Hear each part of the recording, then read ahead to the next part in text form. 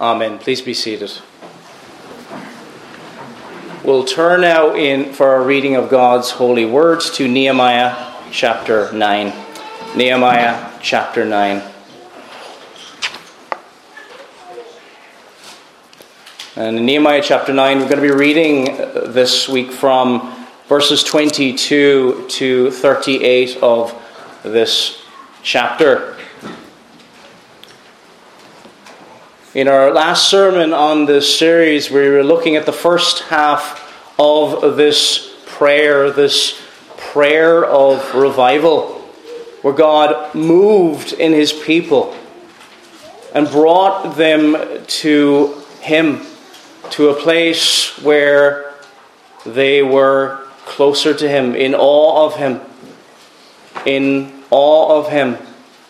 And we were looking very much in that last sermon at the attitude of that prayer. The attitude of that prayer. And now as we look at the second half, we're going to look at the purpose of this prayer. Its purpose.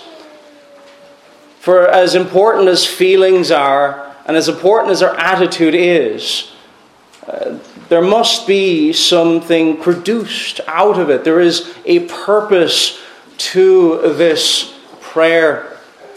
If I could speak to the children for a moment. I wonder if any of you have ever gotten in trouble with your parents. And you're probably thinking, I can't remember any time when I've been in trouble with my parents. No. But imagine you have two boys. They have made a mess of the kitchen. They found the ketchup bottle and they decided to paint the walls.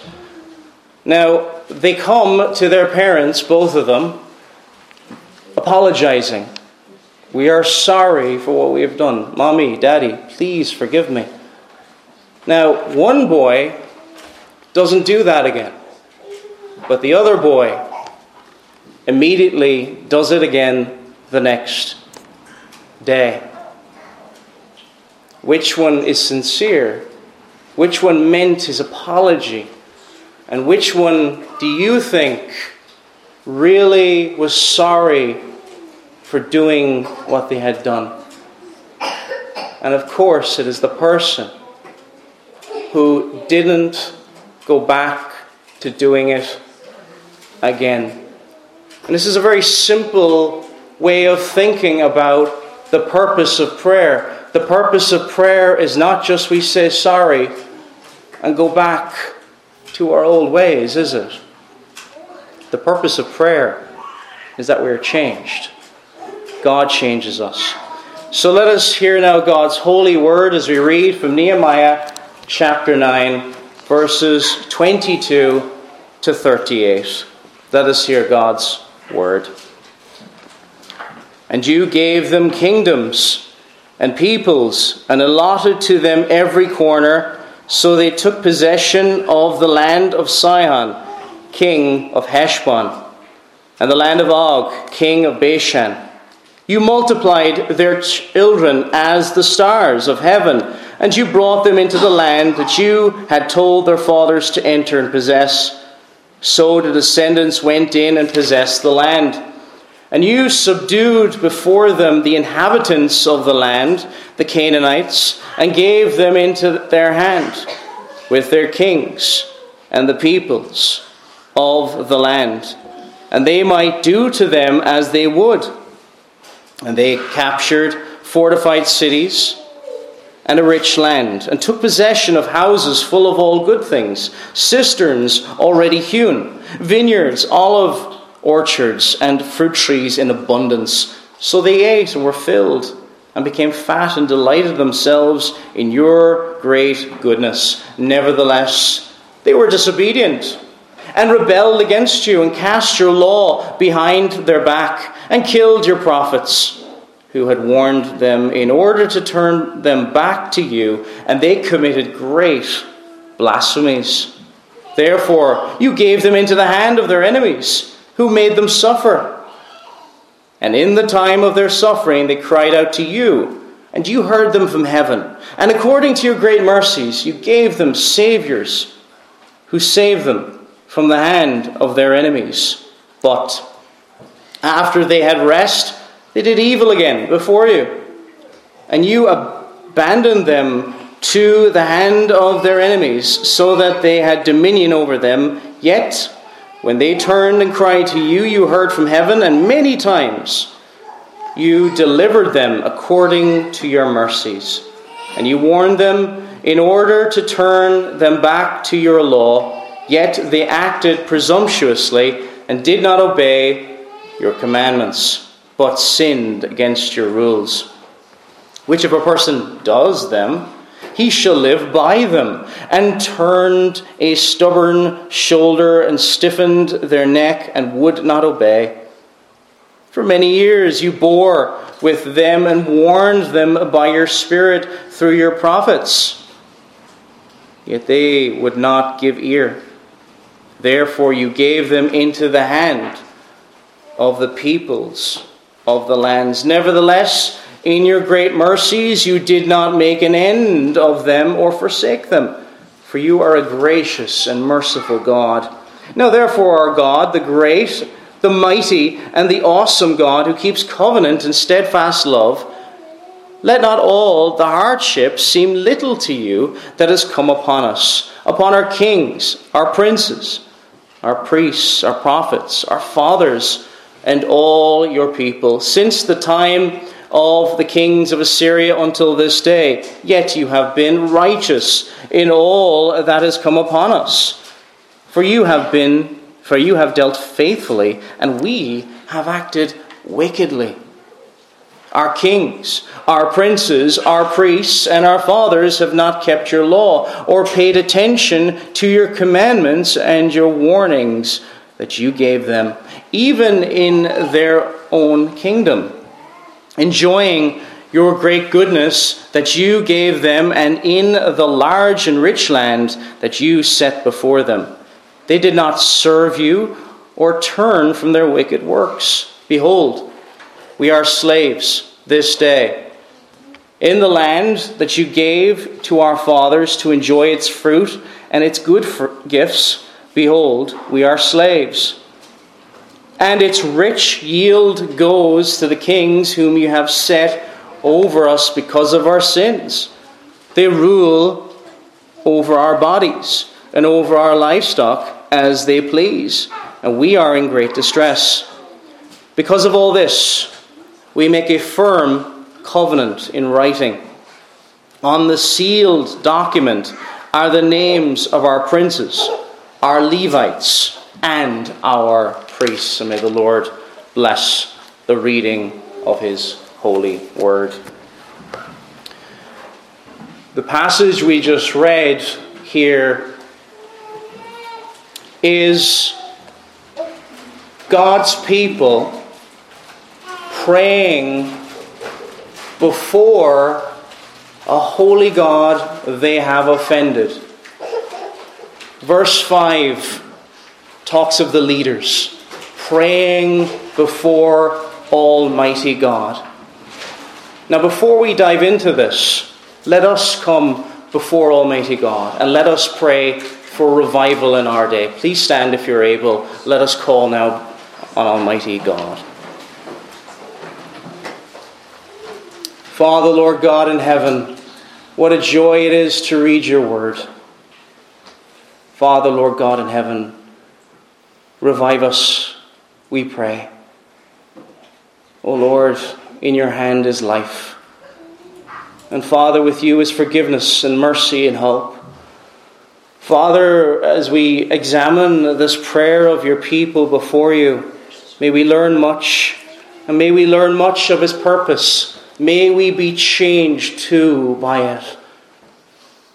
Oh, Father, please, we beg of you, O Lord, show mercy once again to this part of the world which you have richly blessed, though we have turned many times away from you.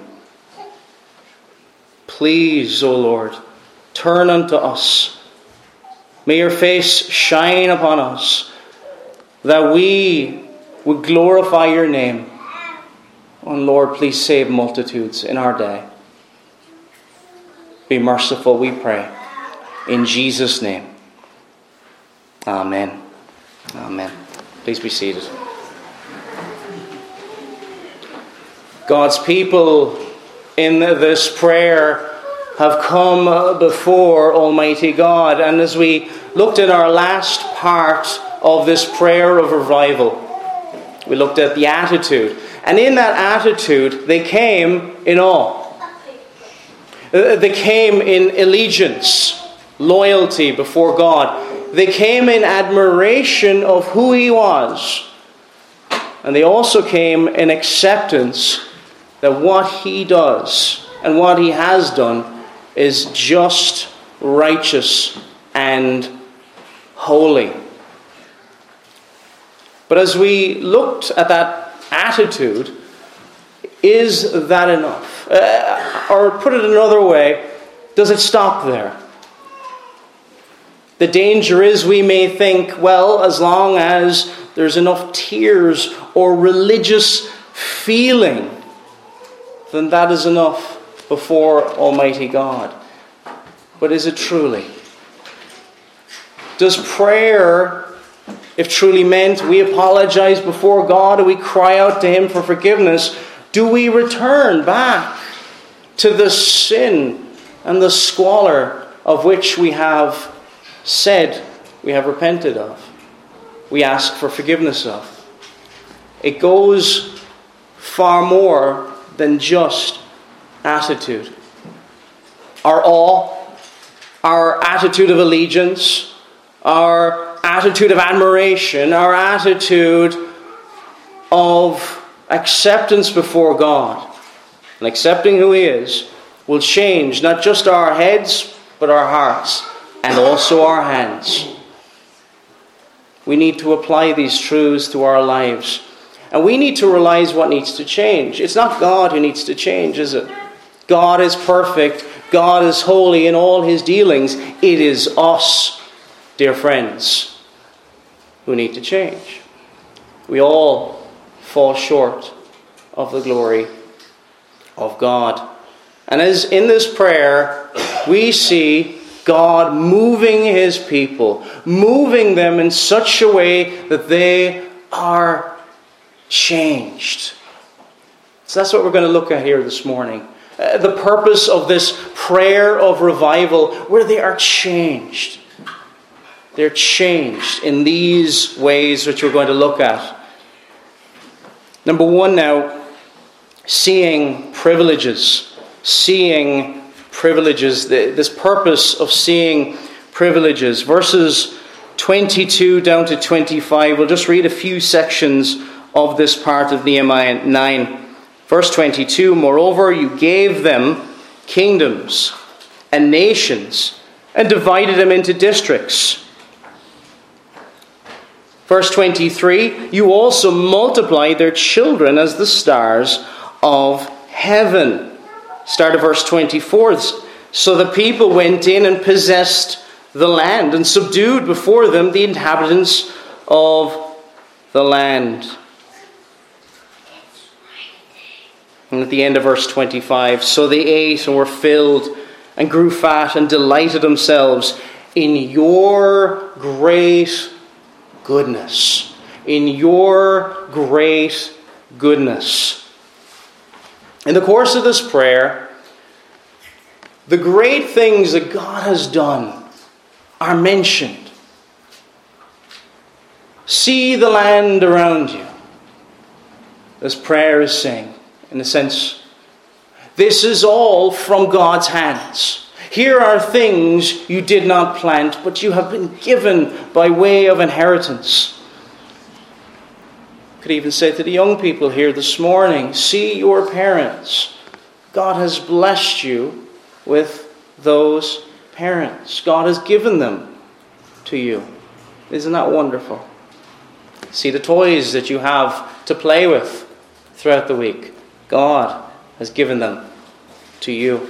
See the food on your table. All the food. It all comes from God. God gave it to you.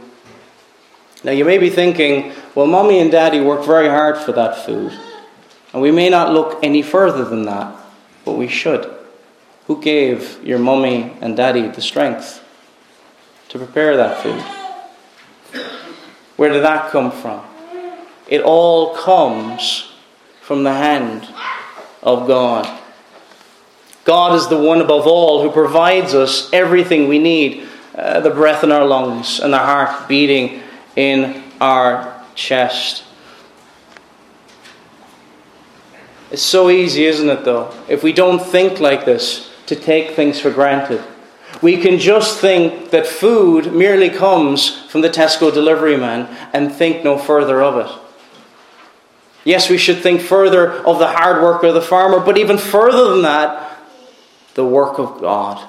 The sovereign hand of God bringing it to us. Because otherwise, if we don't think of these things, we will not appreciate them. We will take them for granted. And we will forget where they come from. And we will forget how wonderful of a privilege they are. Because in the course of this prayer, they are seeing their privileges in a way that they hadn't seen before. Verse 22, you gave them. Moreover, you gave them. God gave them. God gave them kingdoms and nations. The car that has brought you to church here this morning, that's all from God. For much of human history, people would have walked miles to church. The fridge that you enjoy in your home. For much of human history, they didn't even have fridges. The things we take so for granted all comes from God. But what happens when we're comfortable? What happens when we don't feel that sense of struggle? And we don't feel our dependence and see our dependence upon God at times? Well, Moses warned the people of God, didn't he? On the opposite side of Jordan, when they're about to enter into the promised land. And he warned them, solemnly warned them in Deuteronomy chapter 8, which we're going to turn to briefly here. Deuteronomy chapter 8, verse 11. Moses warned the people of God before they went into a land of plenty this. Verse 11, beware that you do not forget the Lord your God by not keeping his commandments, his judgments, his statutes, which I command you today, lest when you have eaten and are full and have built beautiful houses and dwell in them, and when your herds and your flocks multiply, and your silver and your gold are multiplied, and all that you have is multiplied, when your heart is lifted up, and you forget the Lord your God, who brought you out of the land of Egypt. And what is the danger? The danger in verse 17 is pointed out here by Moses as he speaks to God's people and warns them. Then you say, in your heart, my power and the might of my hand have gained me this wealth. All that the land of Canaan was all by God's grace, given to them.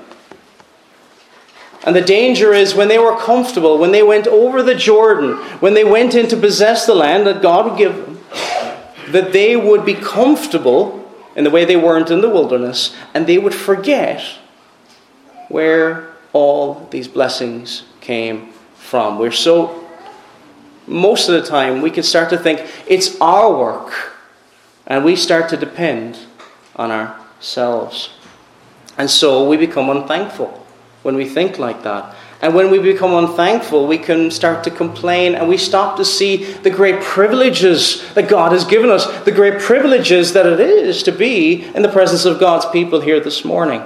And we forget so easily that we need to keep reminding ourselves of the wonderful blessings of Almighty God. It's easy. Talk to the parents here for a while. It's easy to forget as well, isn't it, the blessings of being a parent.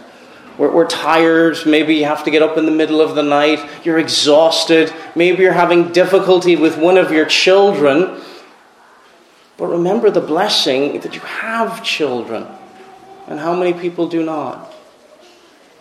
Maybe life isn't as we imagined it at this stage of our life. But God has given you all these wonderful things that you have. Maybe you're a grandparent. Maybe you're an uncle. Maybe you're an aunt. Thank God for these wonderful things that God has given us. We always want more, don't we? We always want more. But let us be thankful for the great privileges that we have with God. Let us rejoice. And friends, these are just some of the privileges we have. Just some. The next purpose we're going to look at is, after seeing privileges, number 2, seeing pride. Number 2, seeing pride. We would think, God has given them all these things, so disobedience, if we think about it, seems unthinkable. It just seems so ungrateful, doesn't it? When we look at the Old Testament sometimes and go, how could they keep doing this over and over again? But brothers and sisters in Christ, we have the same tendency that they had. And we have the same natural inclination towards rebellion, but for the grace of God. We are always in danger of forgetting our privileges, and therefore pride will come in. And verses 26 and 27 speak of this. Nevertheless, they were disobedient and rebelled against you, cast your law behind their backs, and killed your prophets, who testified against them, to turn them to yourself. And they worked great provocations. The pride. Not only did they turn from God, they killed the very ones who were transmitting the message, who were bringing the message of hope and grace. And without Christ, that is all of us. That is all of us. Verse 27, therefore you deliver them into the hands of their enemies. Pride. Pride. It is a great enemy within all of our hearts. It is a great, dangerous thing, because often we are the last people to see our own pride, aren't we? We are the last ones. We're happy to see the pride of others. But do we see our own pride? Pride caused the first man, Adam, to fall. Pride caused Lucifer, that glorious created angel, to fall. God hates pride. It is stubborn defiance against God. If we think of another example to show how the danger of pride, we think of Sodom. What is the sin that you think of when we think of Sodom and Gomorrah? We think of, off the top of our heads, people think, it was homosexuality. Yes, and that was prevalent in that day. But what was the source of their problems? It tells us in Ezekiel 16:49 and 50, look, this was the iniquity of your sister Sodom. She and her daughter had pride. Pride. Fullness of bread and abundance of idleness. Notice how they were satisfied. They weren't thankful. Fullness of food and abundance of idleness. Neither did she strengthen the hand of the poor and needy, and they were haughty. This is speaking about Sodom. Sodom. Pride was manifested here also in God's people. And pride makes us unthankful, and pride makes us blind to the wonderful privileges that we just spoke about earlier. The wonderful blessings. But here, God's people, they see their pride. They see the source of the sufferings and the struggles that they went through, and they're owning it. They're saying, we have sinned against you. Nevertheless, they were disobedient. Our fathers, they rebelled against you. The reason we are in the trouble we're in is because of sin. It is not because of God. It is not because of God. It is our pride, and we need to see that. We need to see that. God brings just punishment. and he cares for the welfare of his people. He loves his people. When God saves a sinner, he gives him a new nature. One that hates pride. One that hates pride. And I ask you here this morning, do you hate pride? Not just the pride of perhaps the neighbor next door you disagree with on something very important to you. Or perhaps that family member you just can't get on with and is so stubborn. I'm talking about your own pride. We all have pride. We all wrestle with it. We all struggle with it. But do we hate it and wish to put it to death? And to turn from our pride, have we turned to Christ? Have we turned our backs on that pride, as they were doing here? God's people in this prayer turning their backs on this rebellion because they were condemning it. They were condemning it. They were seeing that this was prideful and this is the source of their problems. Now, we may be tempted to think, well, perhaps they didn't have good influences. If they just had better influences. There's a lot of people think, well, people are basically good, aren't they? And if they just had the right environment around them, that would fix everything. That would fix everything. But even with rest from hard times, what does it say in verse 28? But after they had rest, they again did evil before you. They'd learned the lessons. They had seen where sin and rebellion took them. But after rest, after a period of this, they returned to their old sin, filled with pride. And without Christ, friend, that is us. That is all of us. We may come before the throne of grace, but unless we have Christ, unless that old man has been crucified with Christ, nevertheless I live, but Christ, he is the one who nailed those sins to his cross. Unless that old man has been put to death, we are without hope. We're slaves to sin. We're slaves to that pride. We're slaves to the same pride described here, returning to our old ways. We may say sorry, but we're still slaves. When God saves a sinner, he delivers them. He makes them free. And no, our faith is not perfect. And no, our repentance is not perfect either. But there is a difference. And there is a change in our attitude, in our behavior toward God. It brings us closer to God. Revival here brings us ever closer to God. In our head, in our heart, and in our hands, brings us closer to God. Sometimes the medicine, it's hard to deal with. Pride is a bitter thing to hear about. But while the medicine may be bitter at first, it soon becomes sweet. Because the medicine is Christ. Number 3 now, seeing patience. Seeing patience. I don't know about you, but I think I speak for all of us here when I say that patience is something that we all struggle with.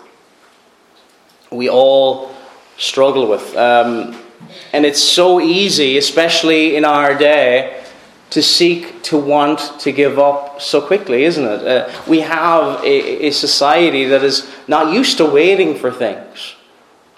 I often think of, sometimes, the Amazon parcel is going to take an extra day.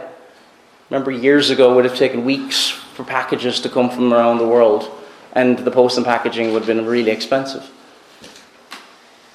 Patience is not something that comes naturally to us, but there is one who is patient and gracious and kind and loving, and that is God. Verses 30 and 31. Yet for many years you had patience with them. After all this, time and time again returning to their old ways. Yet for many years you had patience with them and testified against them by your Spirit in your prophets, yet they would not listen. Therefore you gave them into the hands of the people of the lands. Nevertheless, in your great mercy, you did not utterly consume them, nor forsake them. For you are God, gracious and merciful. Gracious and merciful.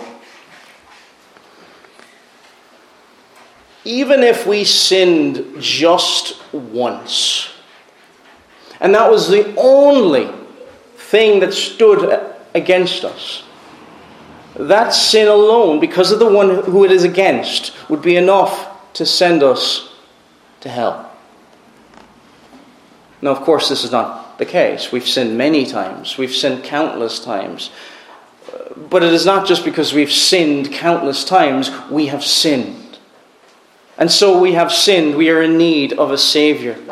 Our best moment on this earth, the day we're proud about the most in isolation, if we could present it before the throne of grace, would send us to hell alone. We all need God's mercy. I say this because it's not our bad days that send us to hell. It is our sins that will send anyone to hell. But there are so many people around the world, aren't there? There are billions of people around the world without Christ, without hope. Should we not marvel at the mercy and the patience of God, that He holds out His hand, calling lost sinners to faith and repentance in Him, calling them all to Him? And they don't. Many don't. If we see our own sin, truly see our own sin, we marvel at the patience that God has with us. Perhaps you're here this morning and you could be here this morning without Christ. God is being so patient with you. And you might say, how do you know? How could you possibly know that God is being patient with me? You are still alive. You are hearing the gospel. The word of God is being presented before you. The invitation to come and embrace Christ has been placed before you. That is the patience. That is the mercy. That is the love of the Savior. You have no idea if you will get another opportunity to come to Christ. If you are still here, God is patient with you. And God does not delight in the death of the wicked. It says in Ezekiel 33:11, "Say to them, as I live, says the Lord, I have no pleasure in the death of the wicked, but that the wicked turn from his way and live." Turn from your evil ways. And why should you die, O house of Israel? Why should you die without Christ? He is so patient with you here this morning. God is patient and merciful, gracious, and He calls upon you, what? To work for your salvation? No. To look to Him and to trust in Him and to cease to trust in your own ways and your own works. He calls upon you here this morning to look to Him. You might say, it just sounds so simple. It is, but the problem is our hearts. The problem is our sin, and that keeps us from God. That keeps us slaves and in bondage to sin. But His patience, friends, will run out one day to those who are outside of Christ. And oh, should we not marvel at His patience? to billions of people around the world who have been given rain and sunshine and the good blessings of this world. And yet they have not bowed the knee to Christ. The patience that God shows, and even the greater patience that God shows with his people through Jesus Christ. In verse 33, it says this, "However, you are just in all that has befallen us. You have dealt faithfully, but we have done wickedly." We have done wickedly. The problem is us. We can be impatient with God at times, can't we? And it's so easy to become impatient. It's so easy. And the devil would love for us to be impatient with God, but God is patient with us. And as we examine and see how wonderful he is, may it encourage us to be patient with others. We'll often have to be patient with one another, won't we? Family members. Perhaps even church leaders. You have to be patient with. Patient with others. We are sinners. If God is patient with sinners, let us also be patient with sinners. Our final point now, this morning. Seeing promise. Seeing promise. There's a great purpose to this prayer. It is not some unknown change. Sometimes we might say sorry, and we're not very precise in how that change comes about, where we bind ourselves or commit ourselves to change. But the prayer of revival brings us to a place of promise, a place of covenant before God, promising to God we will turn from our sins and turn to what is good in him. Verses 36 and 38, "Here we are, servants today, and the land that you have gave to our fathers to eat its fruit and its bounty. Here we are, servants in it." Here we are, servants in it. In verse 38, "And because of all this, we make a sure covenant and write it. Our leaders, our Levites, and our priests seal it." They put their seal to it, almost like they sign it. Remember before we read the scriptures this morning, children, I gave you that illustration of those two boys. One boy said sorry, but returned to what he did wrong. The other boy said sorry, but didn't. And of course, it's that second boy who didn't return to that thing he apologized for, was most likely sincere. That is repenting.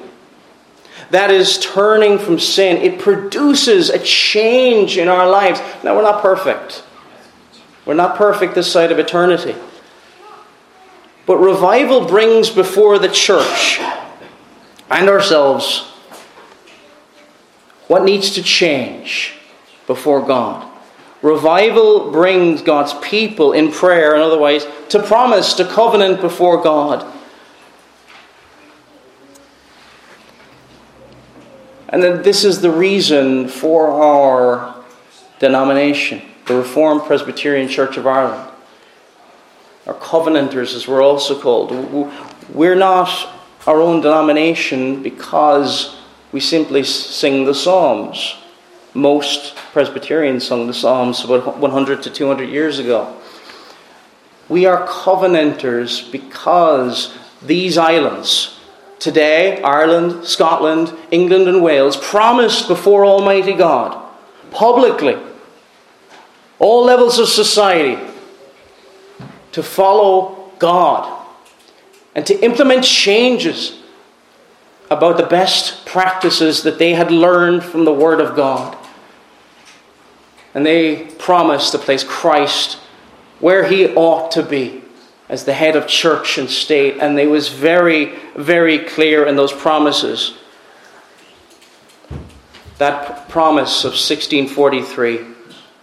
We still believe, and we make promises before, binding ourselves to that promise that Christ is the head of the church and Christ is the head of the state. We need to take, don't we, vows seriously once again. The world doesn't take vows seriously, does it? I'll give one example. Look at marriage today. Look at people in public office. It's very clear people do not take their vows before God very seriously. They're broken as soon as they're made. But we need, as God's people, to take our vows before God seriously. And friends, we praise God that next week there will be 2 elders and there will be deacons being installed and ordained. We will be taking vows. They will be taking vows before God. Let us pray for them. Let us pray for our own vows. Where we have fallen short of our own vows before God, may we seek to recommit ourselves to those vows. That when we cry out before God and we say, Lord, forgive me, I have fallen short of the glory of God, that we commit ourselves to what we will do in the place of that sin. Prayer is speaking to God, isn't it? Very, very simply. It's speaking to God, and it is a wonderful, wonderful privilege. But in praying to God, do you seek to be like Him? Do you want to be like Him? If the answer is no, are you still in your sin? Are you still lost? But if the answer is yes, praise God at His work of the Spirit of Almighty God. Friends, come to Him in prayer.